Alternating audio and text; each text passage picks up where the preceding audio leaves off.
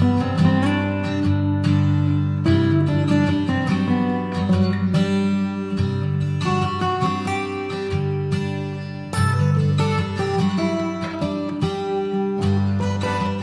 back to Understanding Childhood Cancer with Dr. Jeff.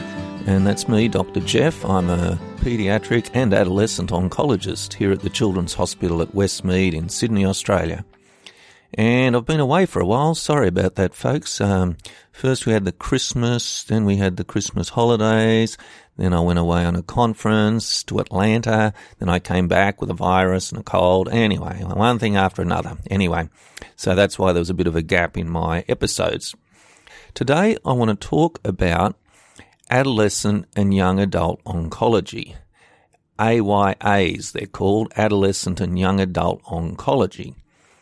And we're talking here about a group of people who are typically aged between about 15 and 25 years of age, maybe 15 to 30 years of age, and some people even say 15 to 39 or 12 to 40 or something. But anyway, I mostly think of it as in that sort of 15 to 25-year-old age bracket and who have been diagnosed with cancer or leukemia.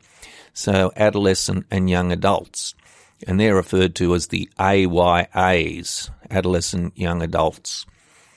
And in the last decade or so, they've really emerged as a special group of patients who have particularly special needs and who were perhaps a bit neglected in previous eras and who now very often have dedicated teams of people within the hospitals that are really focusing on this AYA population, this adolescent young adult group. And so I guess it'd be the last 15 years or so, they've really emerged as a group that needs particular sorts of expertise and particularly sort of specialised care and really warrant having a dedicated team focusing on this particular group. So today I just want to talk about this particular group of patients and why they have particular sets of needs, etc. And there's a lot to cover, so I'll just touch on all the different areas fairly briefly, otherwise this podcast would go out to about 3 hours. But I think one of the things to mention early on is that children's hospitals typically take on new patients up to a certain age limit. So a children's hospital might say, well, we take new patients up to the age of 16 or maybe to 18. And then after that, patients are expected to go to an adult hospital. And that age cutoff varies from one children's hospital to another. But, typically there is some sort of an age cutoff. And so patients in this age bracket sort of get caught between the children's hospitals and the adult hospitals, and that contributes to some of the problems that developed in previous eras because of the reasons I'll discuss. So I want to go through now just a whole lot of particular issues that are important when we think about patients in this sort of 15 to 25 or 15 to 30 year age bracket. And I'm not going in any particular order of importance or anything, but just the order that I sort of put them together. So the first thing to say about this group of patients is that they have insight into what is going on. Okay? 15 to 25-year-olds, they've heard of cancer. They know what cancer is. They know it's a bad thing. They know that they're in a battle to save their life. And this is a bit different to younger kids. Now, if you think about 2 and 3 and 5-year-olds, they know they're going through a bad time. They know they're getting needles and they're being stuck in hospital and they're feeling sick. But how much of a grasp they have of what cancer is and what it might mean, etc., is, another matter. And then as kids get older, they gradually have more and more insight into what's going on, and it might be that 8 and 9-year-olds have one particular concept of cancer, but certainly by the time you get to this sort of adolescence, young adult age group, people know cancer is bad. They know this is serious. They know this is a life-threatening thing. And so that brings all the more sort of anxiety, terror into play for the patient. Now, needless to say, with the younger patients who might not understand what's going on, their parents certainly do. And That's a huge source of terror, anxiety for the parents. But now I'm just talking about the patients in particular. So this particular group of patients, they're old enough to know what the stakes are here and how serious this is, and that brings a lot of stress. The next thing to mention is what people in this age bracket should have been doing in life. Okay, so people who are 15 to 25 years of age, they're becoming independent, or they already are very independent of family. But, patients in their late teenage years, they're breaking away from being completely dependent on the parents and having to do what the parents say. They're becoming independent. They're starting to go out into the world. They're forming relationships, moving on with studies and jobs, and not relying on their parents every step of the way to tell them what to do and to keep them organised, etc.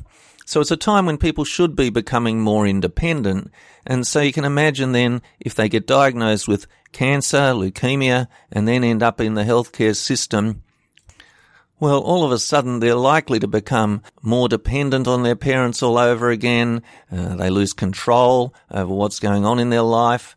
It's a real shock to the system, and it's really not what was meant to be happening in life. Next thing to mention is that these are critical years in people's education. All years are critical, of course, but if a 6-year-old has a year of chemotherapy and then has to repeat the first grade at school, well, that's bad and it's distressing, but the impact isn't as great as it is if you're 17 or 18 years of age, just when you're meant to be doing the sort of critical years of school and then start to plan to go on to college or to university. A period of treating cancer can really mess up your education plans, and it might be that with time you can recover, but the impact of that emotionally is huge, and it may be that it sets you back educationally and it's hard to recover from that. In the same way, people in this age bracket are starting to get jobs and getting a job somewhere and hoping to do well and then hoping to get a promotion and move up within their career path. And again, a whole lot of absences due to illness, hospital attendance, and changes to physical appearance and changes to your ability to function because you might not feel well, etc. All of these things can impact on one's career path. And that's in a way that might not be as much of an issue, obviously, for younger children. Other thing that people this age are right into doing, of course, is socialising. The peer group is critically important to people in this age bracket. Forming friendships, going to parties, going out to dinner, hanging out with the friends, all of these things are important. And the peer group seems like the centre of your world in those teenage years.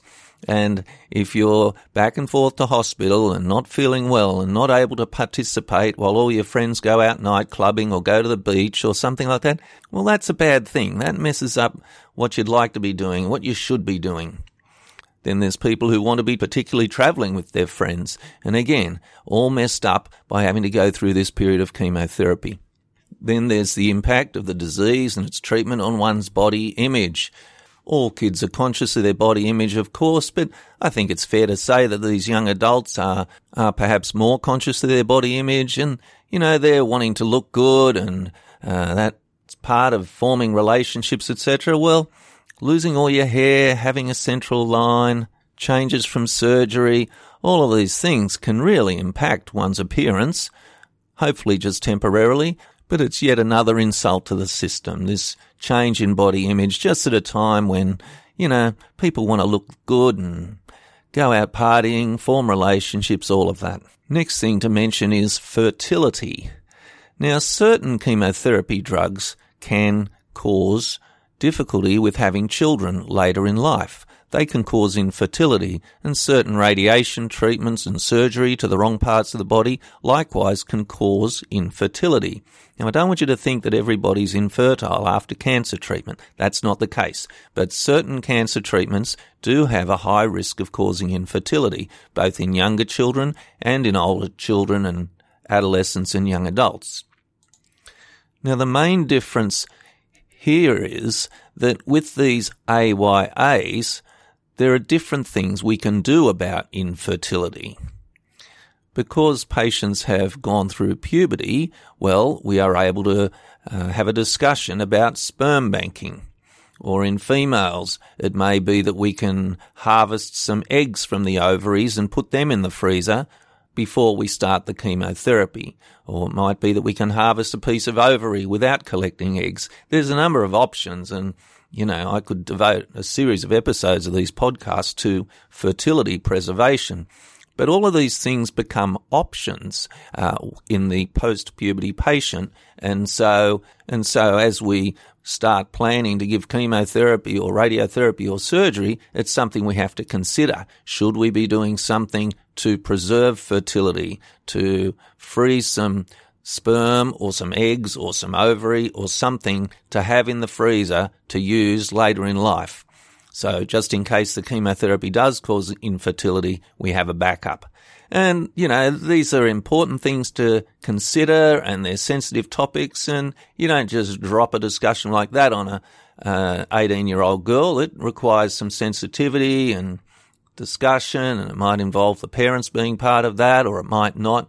And so you really need some people who are expert in discussing these matters, and then you need some people who are expert in the fertility preservation procedures and labs, etc. Now, the next thing I want to talk about is the subject of what sort of cancers and leukemias occur in this adolescent young adult population. And the key point here is that it's a bit of a mixture of the sort of tumours that you see in younger population, children, and ones you see in older adults. So you might see typical tumours that we see in younger children, so Ewing sarcoma, rhabdomyosarcoma, or acute leukemia. But you might also see tumour types that are more typical of older populations. So you can see melanoma, certain of the testicular and ovarian tumours, certain tumours which are much more commonly seen in older adults. So it's a sort of a mixture of tumour types between the so-called children's cancers and the so-called adult cancers. Now, the reason this is important is because of what I said earlier, that some of these patients are sort of caught between the children's hospitals and the adult hospitals.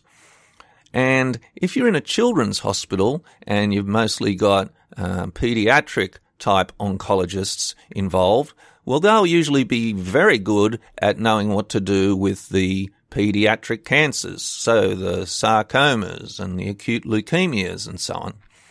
But if a patient comes along with melanoma, for instance, but is in this teenage age group, well, that is more an adult type tumour.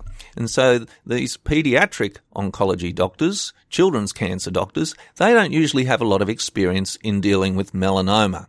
And they don't have experience in dealing with bowel cancer and breast cancer. It's just not something that paediatric oncologists see much of. In the same way, if you're in the adult hospital system, suppose you're a 23-year-old, well, adult oncology units are dealing with a lot of patients with breast cancer and bowel cancer and lung cancer and prostate cancer and so on. But they might not be dealing with the so-called childhood type tumours as much. And so if a 23-year-old has a tumour type like a brain tumour, medulloblastoma, for instance, well, that'll be a tumour type where the adult oncology doctors don't have as much experience in dealing with it. Or if they see someone with rhabdomyosarcoma, well, a lot of the adult oncology doctors won't have great familiarity with rhabdomyosarcoma. Now, some of them will. There's dedicated sarcoma people out there and they'll know exactly what to do. Don't get me wrong.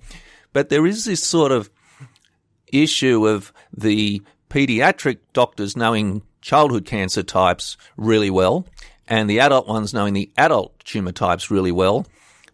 But depending on your age, you may find yourself in a unit where they're better at one group of cancers and not as experienced in the other group of cancers. And so what generally happens, by the way, is if you come to a children's hospital and you're under the children's cancer team, even though you're 17 years old, And if you have a tumour type, say, like melanoma, that's more typical in older adults, well, the children's cancer doctors will talk to the adult cancer doctors at the nearby adult oncology unit and work out what to do. And so everyone sort of recognises when they're dealing with a tumour type that isn't part of their sort of usual expertise, and then they seek out advice and work out how to give the best care. But you can see then why it's desirable to have oncology doctors who are really focused on this age group, this adolescent young adult age group, and can become familiar with the particular sort of types of cancer and leukemia that occur in this age bracket. And then they usually have a good network of people throughout the adult systems and the paediatric systems and resources they can draw upon to work out what is the best treatment for a particular patient.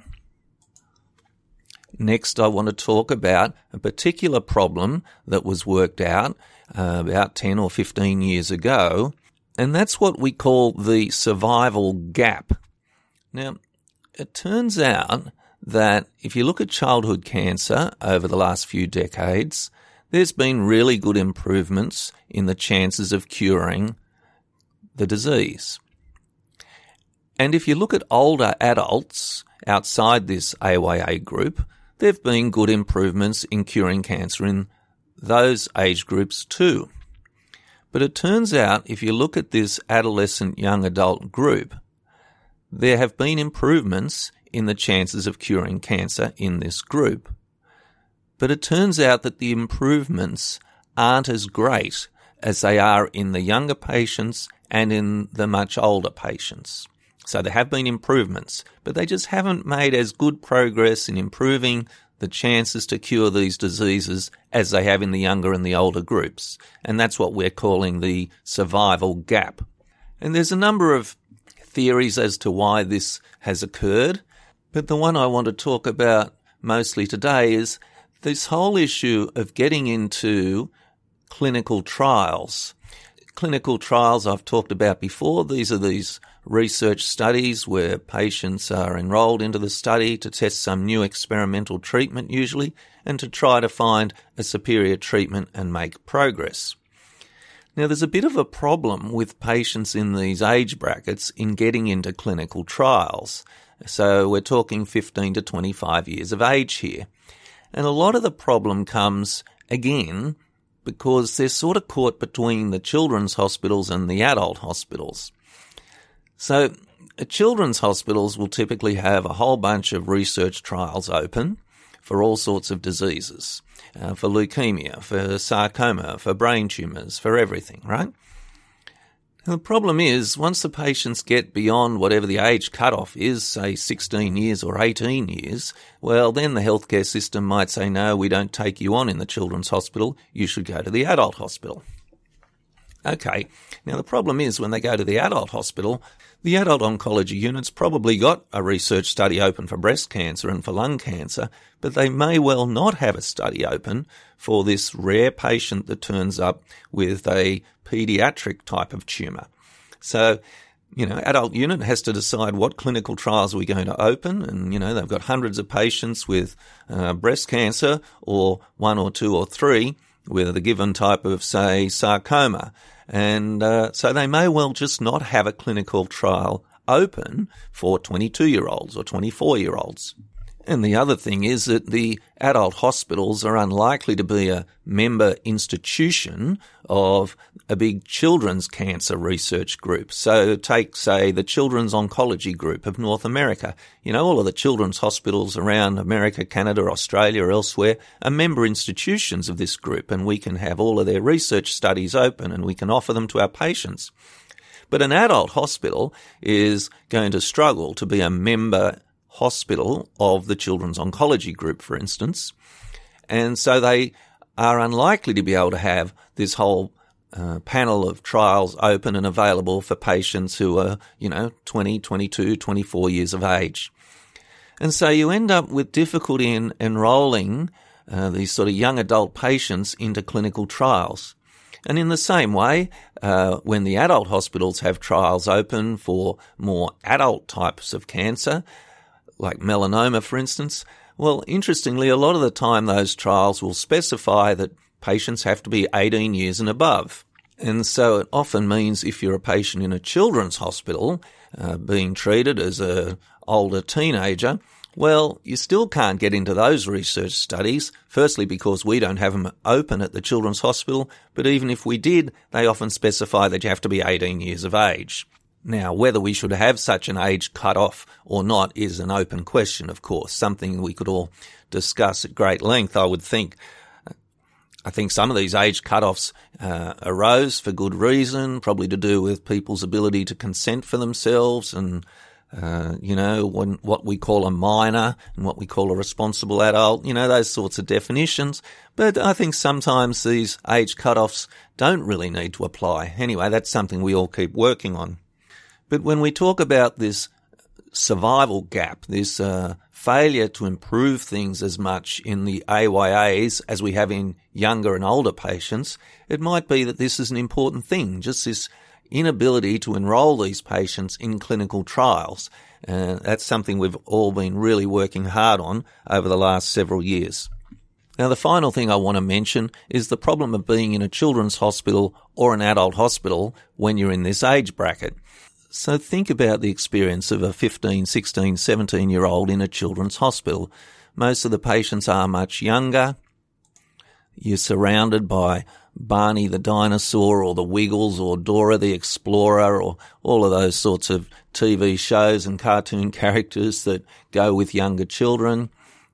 And while we older adults think all these kids are really cute, well, teenagers don't necessarily, Teenagers often want to be left to their own devices and they want to be listening to their music and watching their movies and playing their games on the Xbox. And so being in a children's hospital can be a bit irritating for them. The next thing to mention is the 22-year-old who finds himself in an adult hospital and in an adult oncology unit. Well, most of the patients in an adult oncology unit are going to be much older. So the younger person, the 22-year-old, might complain of being surrounded by all these really old people. Now, we know these old people are good people, right? They've probably got inspiring stories to tell. They've probably got life experiences that are very valuable. But, when you're 22 or 23, you want to be surrounded by people in your own age bracket. And so you can see the problem here. If you're in a children's hospital, it seems a pain to be surrounded by all these little kids all the time. And if you're in an adult hospital, you might be surrounded by all these really old people all the time. And so in a perfect world, you would run a dedicated AYA oncology unit and it'd be confined to patients in that sort of 15 to 25 or 15 to 30 year age bracket. That way, the patients would mostly be surrounded by other patients of their own age and, that'd be better. So I hope I've convinced you now that this AYA group, this 15 to 25-year-old age group, are a particular group with a particular set of needs that are different to those that you find in children and different to those you find in older adults. For all the reasons I've listed, they really warrant a dedicated team with particular expertise and training in how to look after them best. People that are familiar with their tumour types, people that are familiar with fertility preservation, social workers and psychologists who across all the educational and vocational issues, the relationship issues, all of the supportive care that these patients deserve. And so over the last 10 or 15 years, a number of dedicated AYA oncology services have been developed. I know we have one at my own unit, and between our children's hospital and the big adult hospital next door and another adult hospital in Sydney, we've placed a paediatric oncologist into the midst of adult land. We have a radiation oncologist who is very focused on this particular group of patients. And then, of course, we have particular nurses and psychologists and social workers who are particularly focused on this group of patients. There's a lot of scope for further enhancement in these AYA units around the world, but certainly there's a lot of enthusiasm and everyone is now accepting them as a particular group that need to be focused on. There's a lot of research being done. There's international conferences just dedicated to AYA oncology, and I think the future looks good for making some real progress in this area. Anyway, I hope this has all made sense. Thanks again for tuning in to Understanding Childhood Cancer with Dr. Jeff. You can leave a comment on the Facebook page if you want, or send out a tweet, or do something or other. But for now, I'll talk to you next time. Bye now.